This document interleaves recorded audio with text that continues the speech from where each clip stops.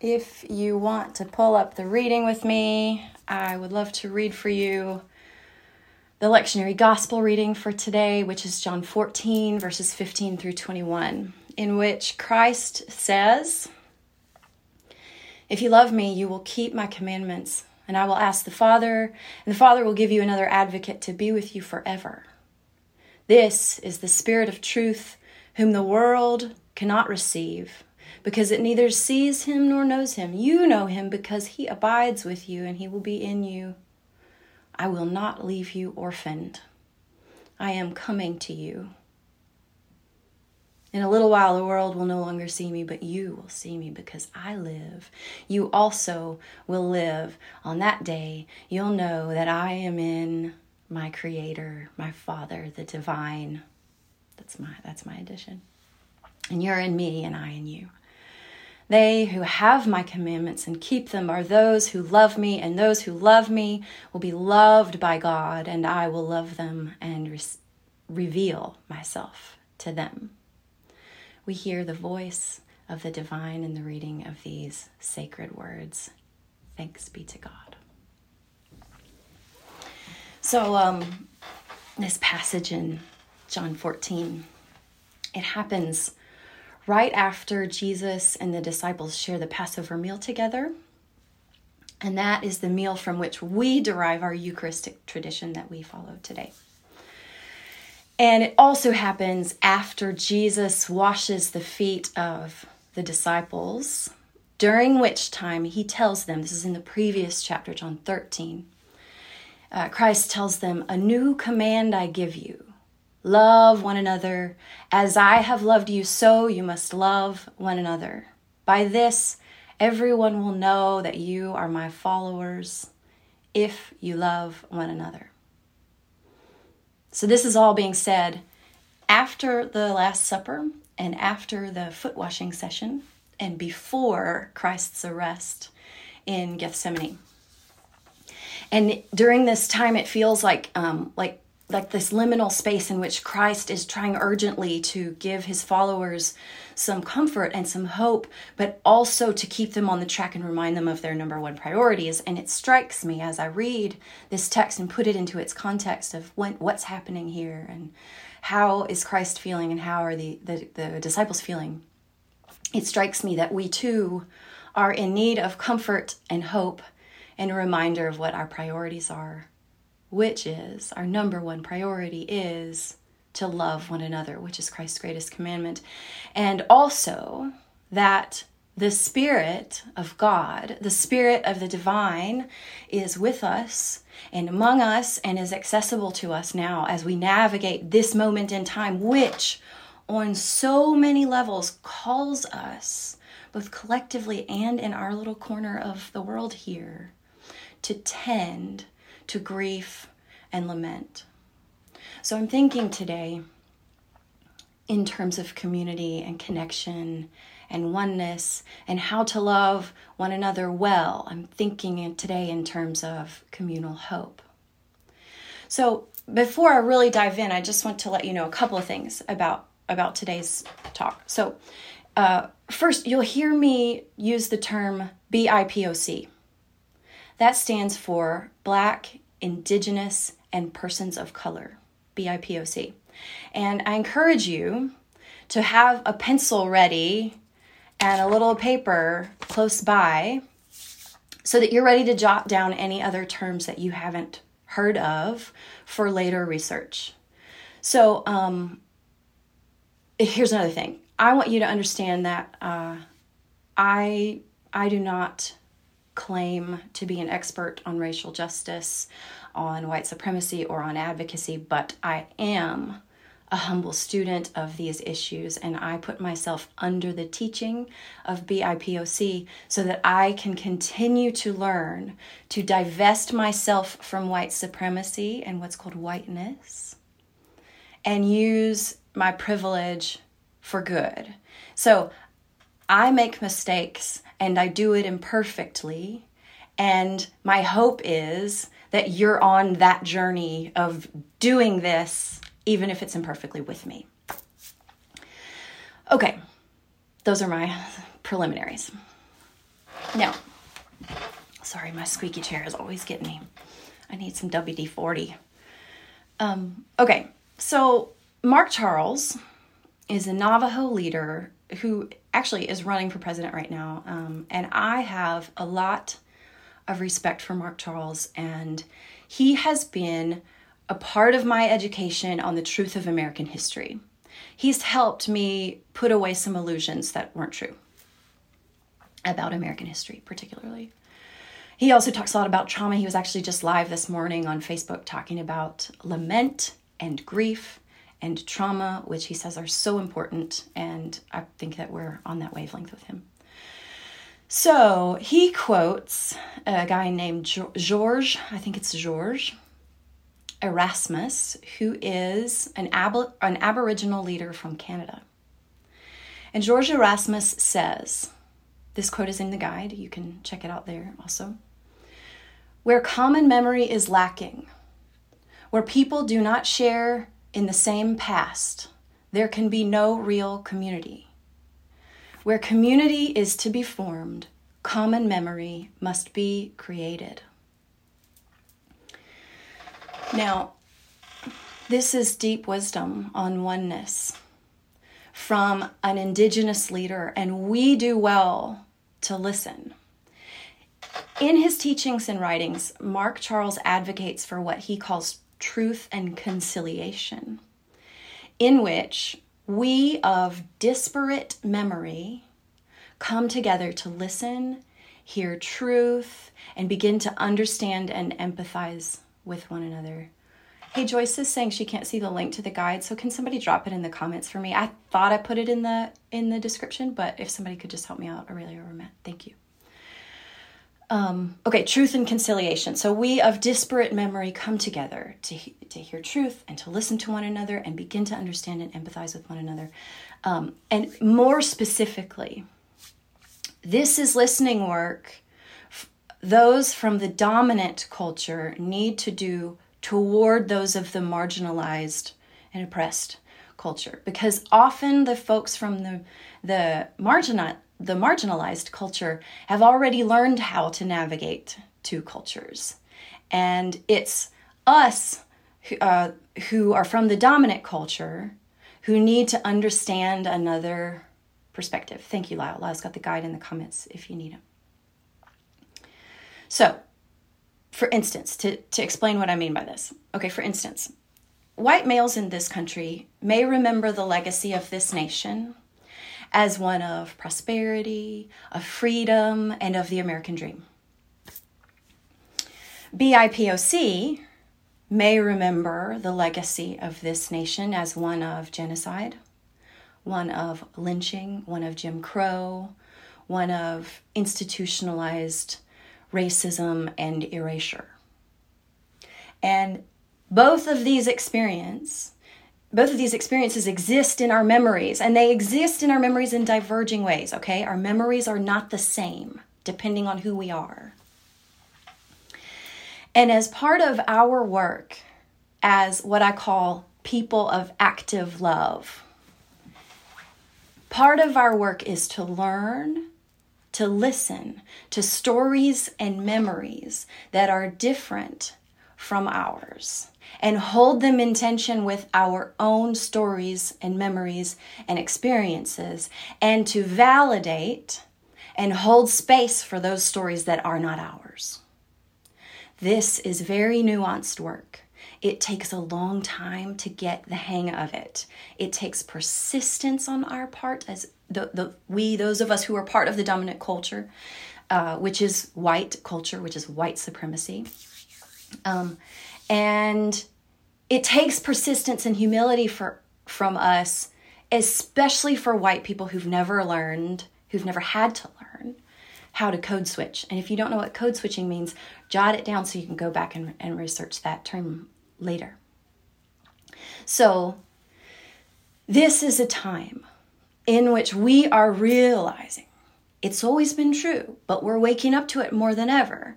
We're realizing that we do not share a common memory, and that our experiences of this country are vastly different. So if we're white and privileged, we tend to exist in relative safety, at least as far as the outside world is concerned. And we're not generally in danger of, say, being shot while doing ordinary things like jogging if we're white. And if we're white, we can go our whole lives blind to the white supremacy and racism, and not to mention the plain old ignorance and cultural insensitivity that our BIPOC siblings experience daily and chronically. So because of our race, we have deeply dissonant experiences and memories. And because we white people are the ones who are privileged and safe, it is on us to educate ourselves and to elevate the voices and get in proximity to teaching from diverse voices. Whether that's by buying their books or subscribing to their Patreons. Do you know that Patreon is a wealth of educational information for us?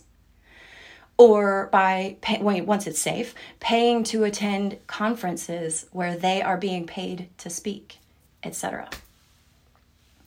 So, yes, all right, an observation, not a judgment, but yes, we are a predominantly white community. Yes, we deeply love and value those BIPOC who are in our community, and yes, we wish we were more diverse in our population. But here's the thing, okay? Hear me on this. Here's the thing. We wouldn't expect people of color to educate us anyway.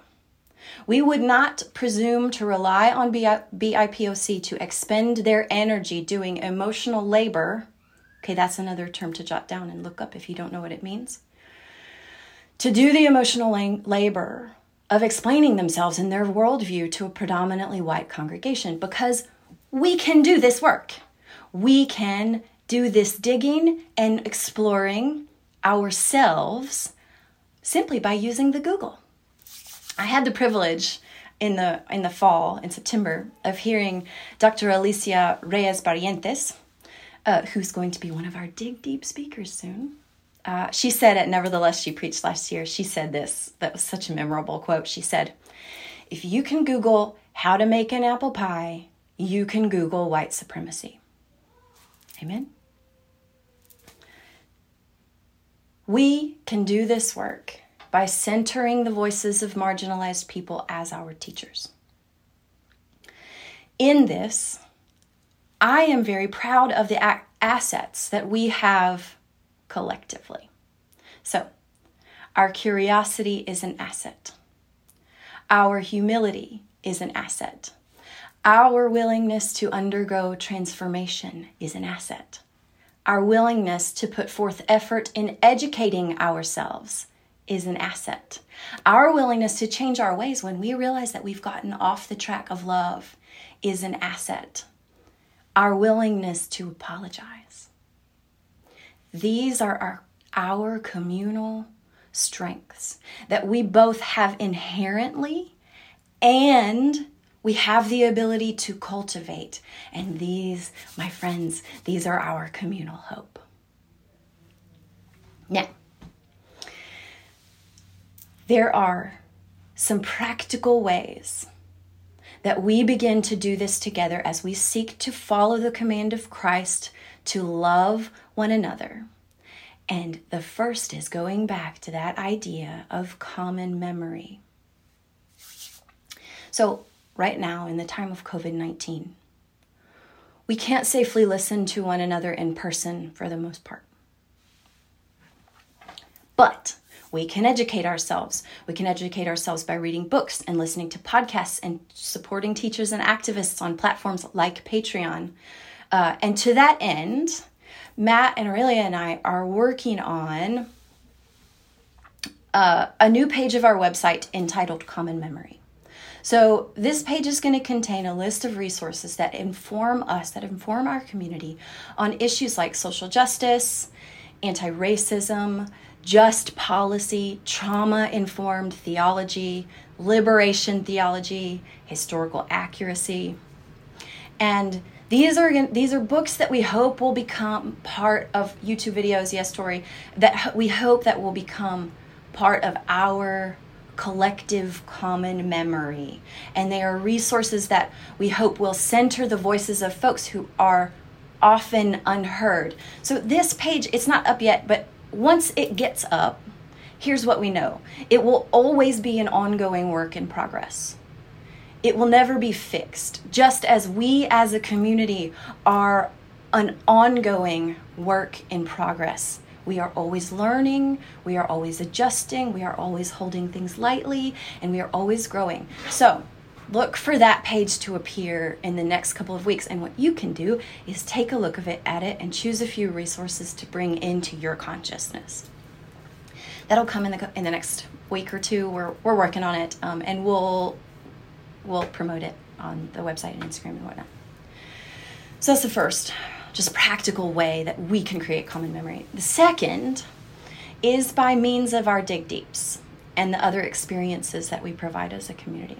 So we are committed to providing opportunities for our folks to increase our common memory, both among ourselves and in solidarity with people of varying backgrounds. So an example of this is our recent, which was October, our recent trip to El Paso that we took for the purpose of learning about the situation at the border and the plight of the immigrants both there and along the entire southern border of the country.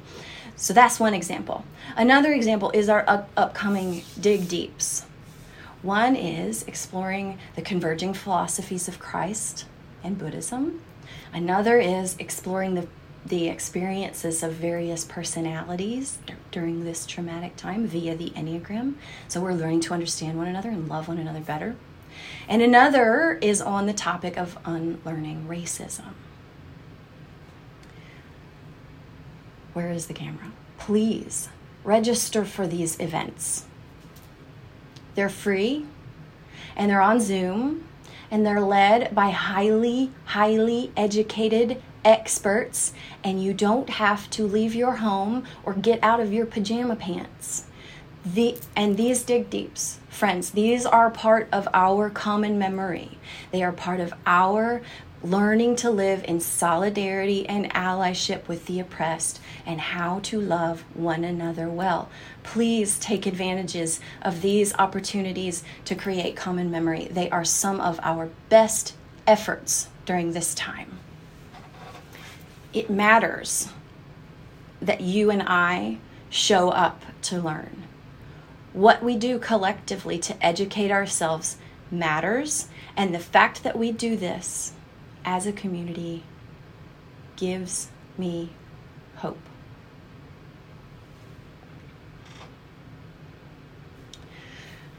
Let me tell you what else we have that gives me great hope. Our ability to hold space for lament and grief. You see, around here, we are practicing the spiritual discipline of authentic grief and lament. We are learning to not try to breeze through experiences that are hard. When the suffering comes, we know that it's our teacher. When the doubt comes, we know that we are encountering the holy. When the defensiveness appears, we know that something in our core has been activated. When the tears come rolling down our faces, we know that we are feeling something raw and real. When the rage comes, we know that it's heralding a transformation. When the losses come, we know that our true selves are being invited to revelation. And the truth of it is, very few among us can hold firm to that knowing in the midst of the difficulty without help. It takes the voices of those close to us to remind and affirm us. Yes, there is the rage. Your transformation is coming. Yes, there is the doubt. Your truth is coming. Yes, there are your tears of loss. You were given something worth having, and we see your pain. We need each other's wise voices to remind us of who we are, even amidst the hardest seasons of our lives and the most baffling difficulties of our lives. We need the liturgy, the work of the people that constantly points us to the suffering Christ, the suffering servant, the foot washer, the man acquainted with grief, the one who, my friends, paused in the road to embrace his friend Mary and weep with her over her lost brother Lazarus. We must hold space for the deep pain that we will, all of us, inevitably encounter in this life. We bear witness and we bear one another's burdens as the scripture admonishes us. We bear witness both to those inside of our community, and also we bear witness by creating common memory with folks outside of our corner of the world and learning about their perspectives and experiences. None of this is easy. And none of it is optional if we want to become mature Christ followers. We are not about easy answers here. We are not going to shove platitudes down your throat. Instead, we are going to teach each other to pay attention to our real lives and our real hurts and our real messes and our real questions so that we can find the real essence of God in the chaos of them. And we are going to teach each other to listen, to practice listening to the stories and experiences and perspectives of people who are very different from us, so that we can heal ourselves and help envision a healed world and midwife it into existence here on earth.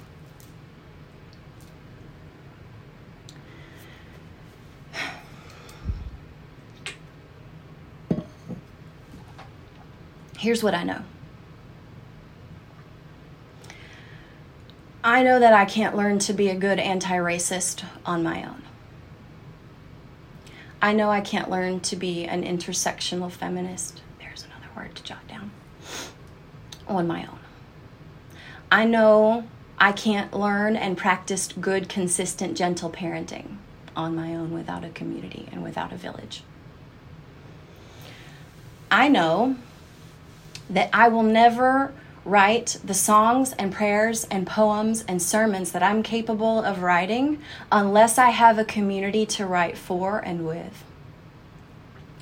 I will never reach my full potential as a human being without a community speaking into my life and inspiring me and holding me accountable and questioning my motives, pointing out my blind spots, saying things that make me feel defensive and then reflective.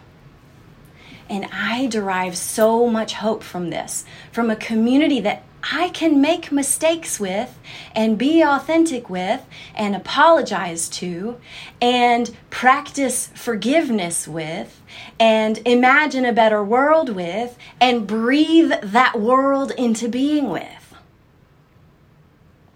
Amen?